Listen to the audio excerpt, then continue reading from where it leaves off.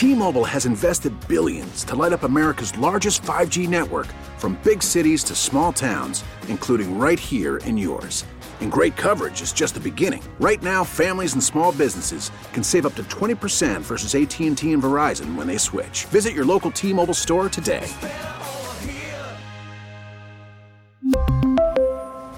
Plan savings with 3 lines of T-Mobile Essentials versus comparable available plans. Plan features and taxes and fees may vary.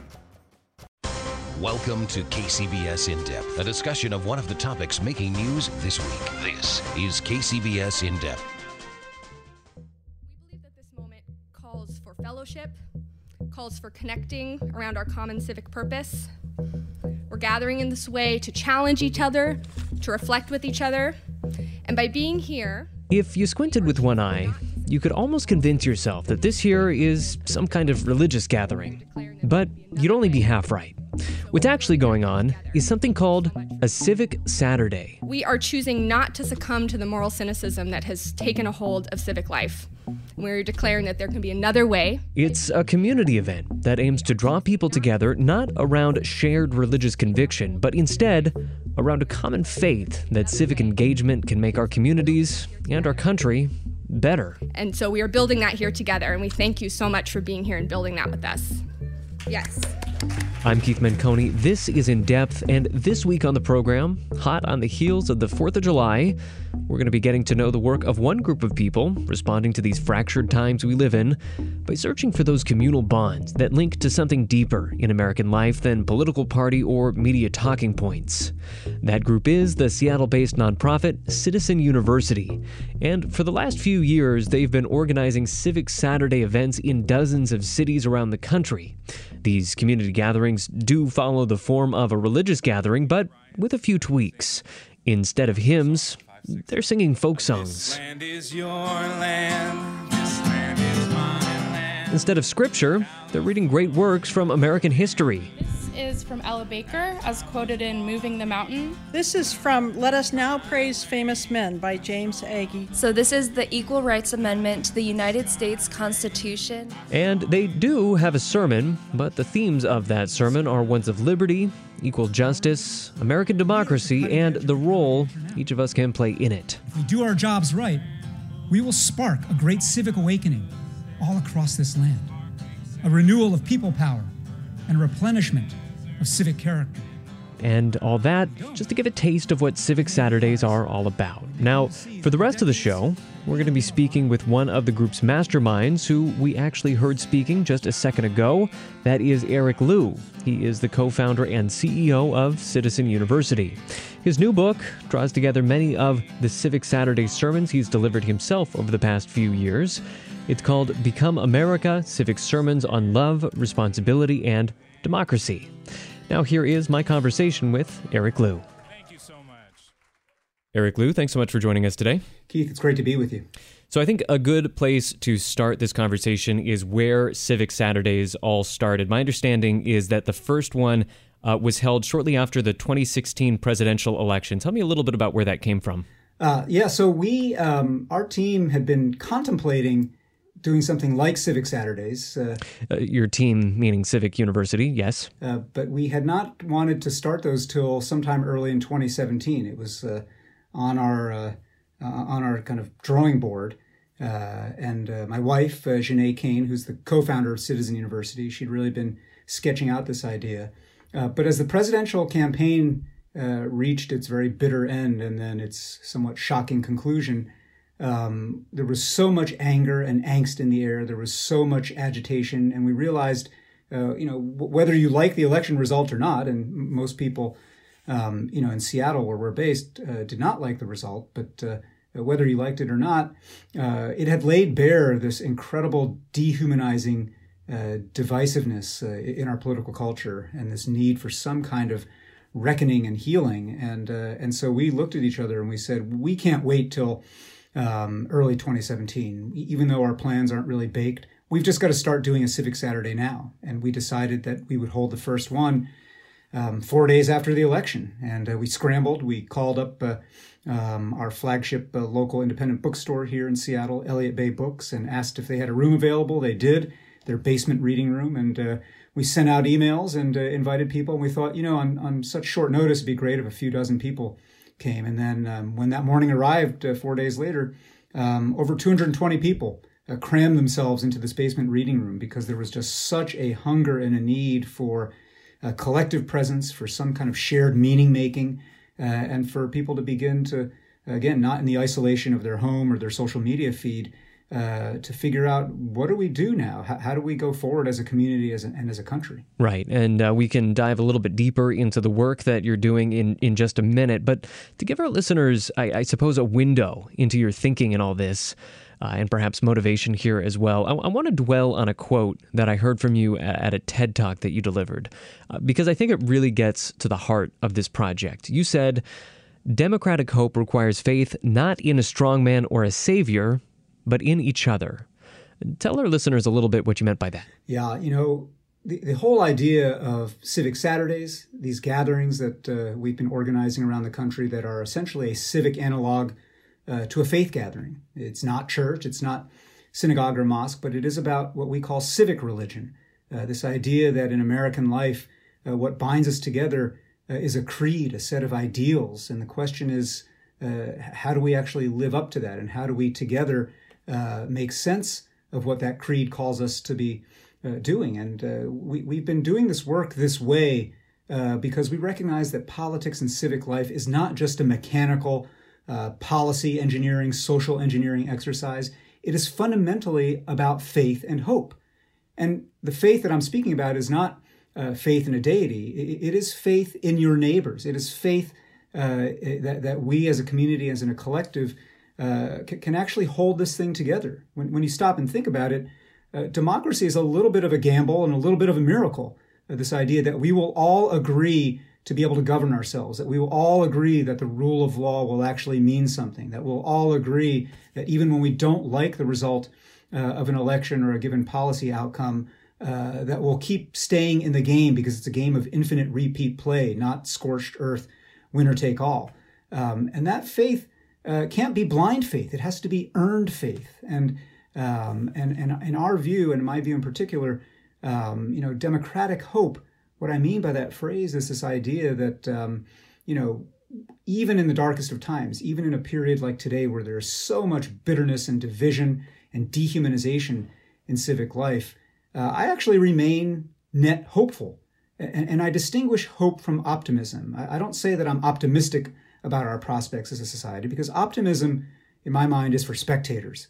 But hope implies agency. Hope says, I have a hand in the outcome. And so when I say that democratic hope requires faith not in a strong man or some charismatic savior, but in each other, it means hope is not like being a spectator and saying, oh gosh, that president, he sure is entertaining. Or, oh gosh, I'm so glad that president rode in like a knight on a white horse to save us all. Democratic hope means, you know what? I've decided I got to show up and start contributing and participating. And I actually think that when I do that, the people around me, my family, my friends, neighbors, strangers around me, my coworkers, I actually have some faith that they're going to do the same. And that kind of hope, gets earned and demonstrated only by us making a choice to show up. You mentioned faith a second ago. I think that that's a good way to get into the form that these Civic Saturdays are taking, because they do take the form of a religious gathering, although they are not religious in nature. Expand on that a little bit, the role of faith and the role of this, I guess, religious formulation that you are using to bring people together for these gatherings. Yeah, the reason why we designed Civic Saturdays to mimic the arc of a faith gathering is twofold. Number one, as I said just a moment ago, we really do believe that democracy is a faith-fueled activity. It is about belief, and it is about recognizing that democracy works only when enough of us believe democracy works. And that is actually it's not a tautology, that's actually an indication of just how fragile and miraculous the legitimacy of any kind of free self-governing system is. And you realize how fragile that legitimacy is when it starts to get corroded, whether by a leader who disregards norms or by a populace that stops showing up and participating and taking responsibility. So that's the first reason we really emphasize this frame of democratic faith and what Tocqueville and Lincoln called civic or political religion. But the second reason why we use this frame, Keith, is that, over the millennia, organized godly religious traditions have figured something out deep and profound about how and why people gather to make meaning, to seek purpose, to reckon with the moral and ethical challenges of the moment, and to situate themselves in some continuous line of history and kind of universal timeless obligations. And so when you come to a Civic Saturday, it feels in the most welcoming and ecumenical way like a faith gathering. We sing together. We turn to the strangers next to us and are invited to talk about a common question or a prompt. There are readings of texts that you might think of as civic scripture, texts from the American tradition, whether famous texts like the Gettysburg Address or the preamble to the Constitution, or less well-known texts by different figures who have been more on the margins of American cultural and political history.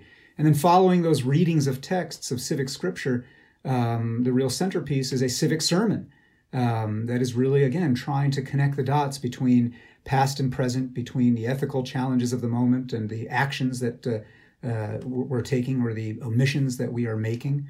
And then after the sermon, people organize in what we call civic circles to talk not only about what they've heard that day and what they've been moved to think and to feel, but then to convert that reflection into action and to consider, okay, here where we live, whether that's in Seattle where we started these, or in one of the many dozens of communities around the United States now where Civic Saturdays have spread, what do we do where we live to show up to actually apply some of these ideals, to actually push our country to live up to the promise of equal justice under law? How does that actually play out in Detroit or in Athens, Tennessee, or in Honolulu, or in Indianapolis or Portland, Maine, whatever it might be?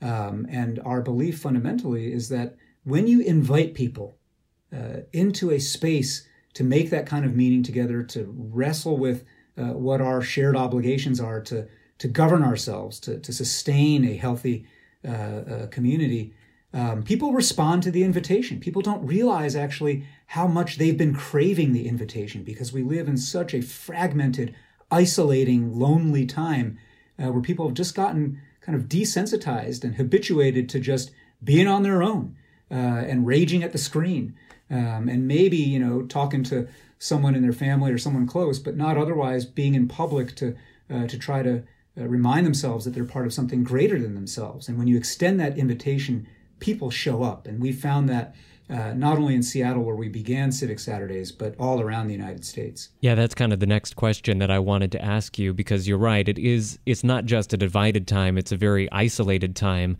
The reality at this point is if somebody goes up and knocks on your door without calling ahead of time, you freak out. You feel like it's a home invasion just because we have these bubbles around us all the time. I wonder if that has made it difficult in some way to get people to go across that barrier to when they're actually confronted. Here's a stranger, here's somebody in my community to talk to. Are people even able to do that in 2019 anymore? I think people are able to do that. I mean, as isolating and fragmented and atomized as our society has become, we are still human beings. And human beings are social animals who crave connection and meaning-making with others. And so it may take a little while to scrape past the layers of armor you've built up psychologically to keep you from having to make eye contact, to keep you from having to actually return a gesture of kindness, to keep you from actually making yourself vulnerable to answering or asking a question of someone you just met. But again, why we've created this ritual, and I think that word is really important here. Civic Saturdays are not just a meeting. They're not just an event. They're not just a civic engagement opportunity. They are a shared ritual with a form and a structure, and with song and poetry and art in a way that activates our full humanity, not just our rational brain or not just our little fear engines. And when you get invited into a space like that with a structure that even if you never were raised in any religious tradition, I wasn't personally, the echoes of these beats of singing together, of hearing texts, of interpreting those texts, of hearing a sermon, of discussing that sermon. There's a deep universality to that kind of experience, and people will drop their armor. We have found it time and time again that when given the invitation, people will respond. And does that mean they'll go immediately to the most sensitive, vulnerable point of personal identity or the hottest button issue of social division? No. But our goal in doing Civic Saturdays is to build what we call bonds of trust and affection. You don't have to find consensus. You may disagree on any number of issues or in worldview. And that's not just left-right. It may be millennials versus Gen Xers. It may be urban folks versus rural folks. It may be first in their family to go to college to people who are deeply privileged to be multi-generational college educated.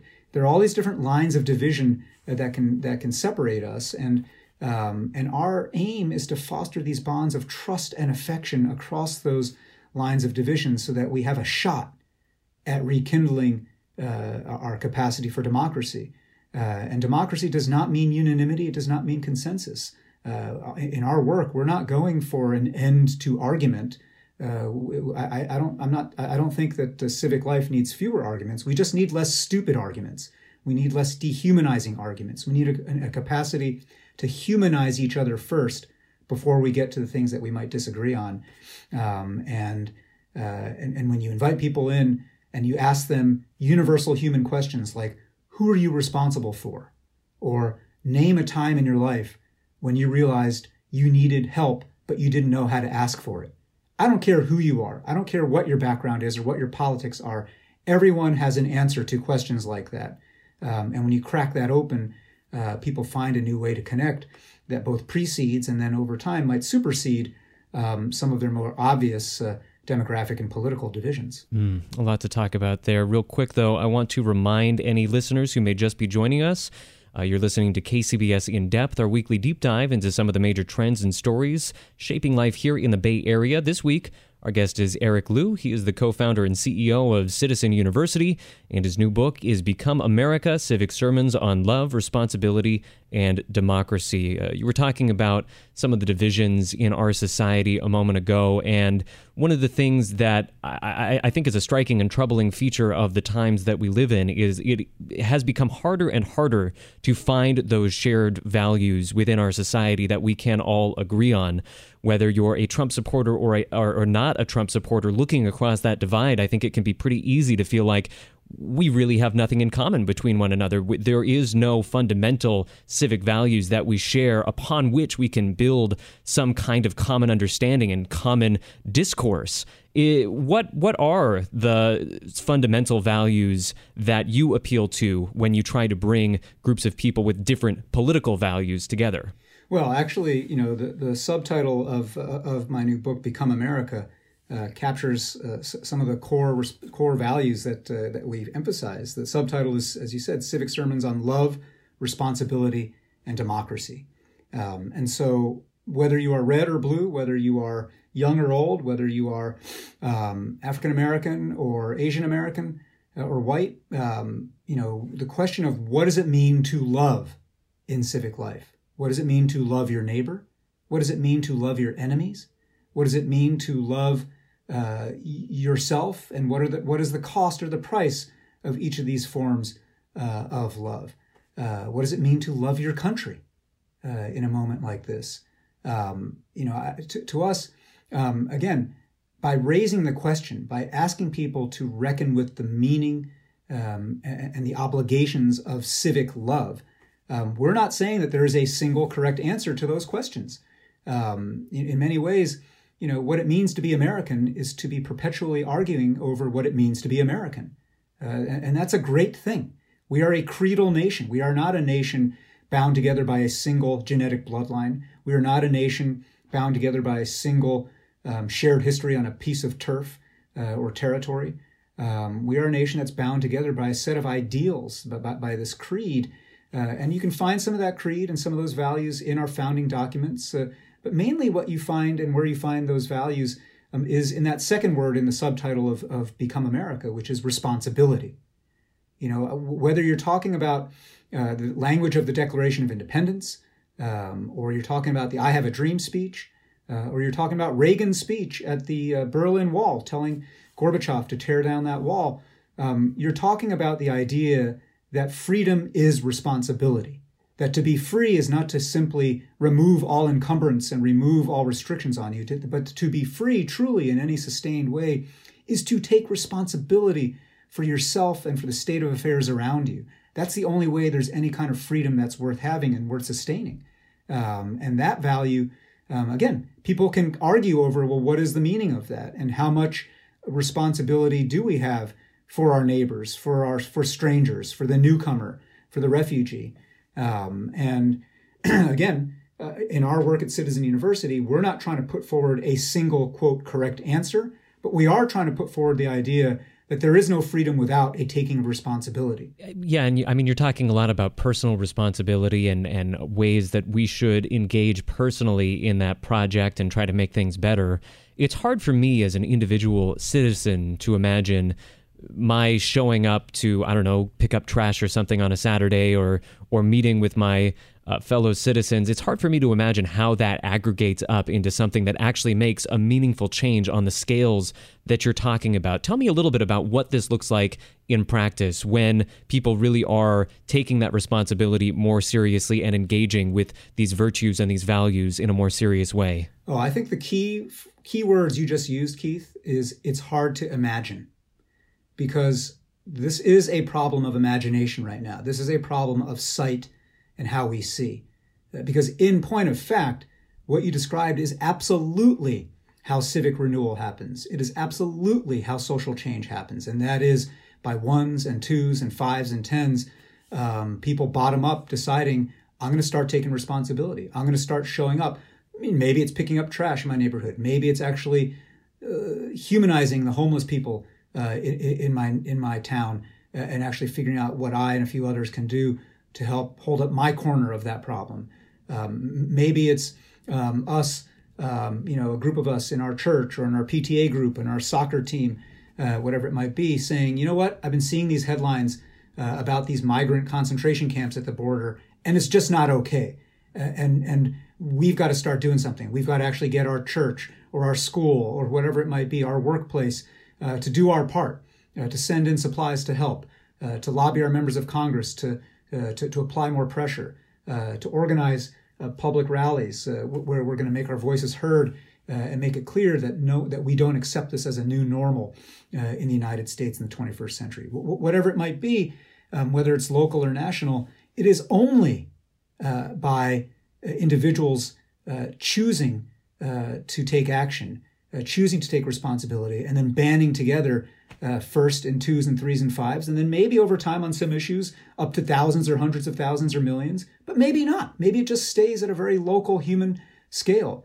Either way, that is how change happens. And so the key phrase that you use is, it's hard to imagine that that's how change happens. And my answer to that is, imagine it.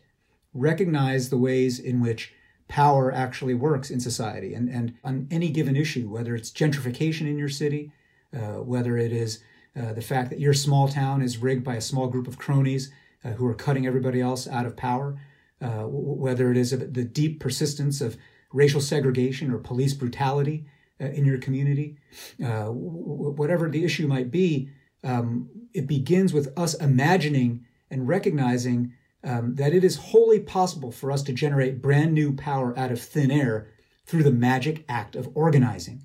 When we organize in twos, fives, tens, hundreds, and beyond, we do change the equation of power. And Americans over the last half century have forgotten that. And so our imaginations have narrowed. Our conception of what is possible has shrunk. And so I really appreciate, Keith, that you focus on this idea that this is an imagination issue first. All right. Well, we are running a little bit short on time, but before we go, you're obviously trying to grow this thing. Let's talk a little bit about how you're trying to do that. I understand that you're helping people start their own Civic Saturdays through an institution you've started called Civic Seminaries. What are those? That's right. Yeah. So to extend this metaphor of American civic religion, once we started doing Civic Saturdays in Seattle, people around the country started asking me and our team, hey, would you bring a Civic Saturday to our town? And over the last year and a half, we have obliged as much as we are physically possible. We've gone to places all over the United States, Nashville, Atlanta, Chicago, Los Angeles, Portland, Maine, Portland, Oregon, all these different places to lead Civic Saturdays. But that's not scalable. And what we decided we needed to do, instead of having me and my team run around doing this, was to create a civic seminary in which we could train catalytic leaders from communities all around the United States to lead their own Civic Saturdays. And so Civic Seminary happens 3 or 4 times a year. We bring folks from around the United States to our headquarters in Seattle for a week of training that is both about the nuts and bolts of how do you run a gathering like a Civic Saturday, how do you hold the space, how do you supply the secret sauce of this civic ritual, and create that kind of magical spirit of welcoming and invitation, but also to train people in the precepts and the idea of this notion of having a moral frame and this civic religious approach to what it means to live like a citizen, what it means to show up in civic life, and to recognize that a strong democracy requires strong citizens. So how do we make strong citizens? How do we teach that out of the classroom and in everyday life? And so Civic Seminary has been going for the last year and a quarter now, and we're just about to have our next cohort of people from all around the United States come. And so anybody who's listening and is interested, just go to our website, citizenuniversity.us. All right. Well, I did notice there are not too many. I couldn't find too many examples of Civic Saturdays or gatherings related to your work in Northern California. So perhaps today's conversation can be something of a seed for future work in that regards. We would love that. We actually, in our next cohort of civic seminarians who are coming in a couple of weeks to Seattle, we have a couple people from the Bay Area, from Oakland and Berkeley. But if you're listening and this intrigues you, sign up and join us and help us spread this approach to building community and building these bonds of trust and affection and civic love. All right. Food for thought for everyone out there. We have been speaking today with Eric Liu. He is once again the co-founder and CEO of Citizen University. His new book, which ties together many of the civic sermons that he's given over the past couple of years, is called Become America, Civic Sermons on Love, Responsibility, and Democracy. Eric Liu, thanks so much for joining us. Keith, thank you. It's been a great conversation. You've been listening to KCBS In Depth. Remember, you can find past editions of the program online at kcbsradio.com or wherever you get your podcasts. Thanks for listening. For KCBS and In Depth, I'm Keith Manconi, and I'll see you next time.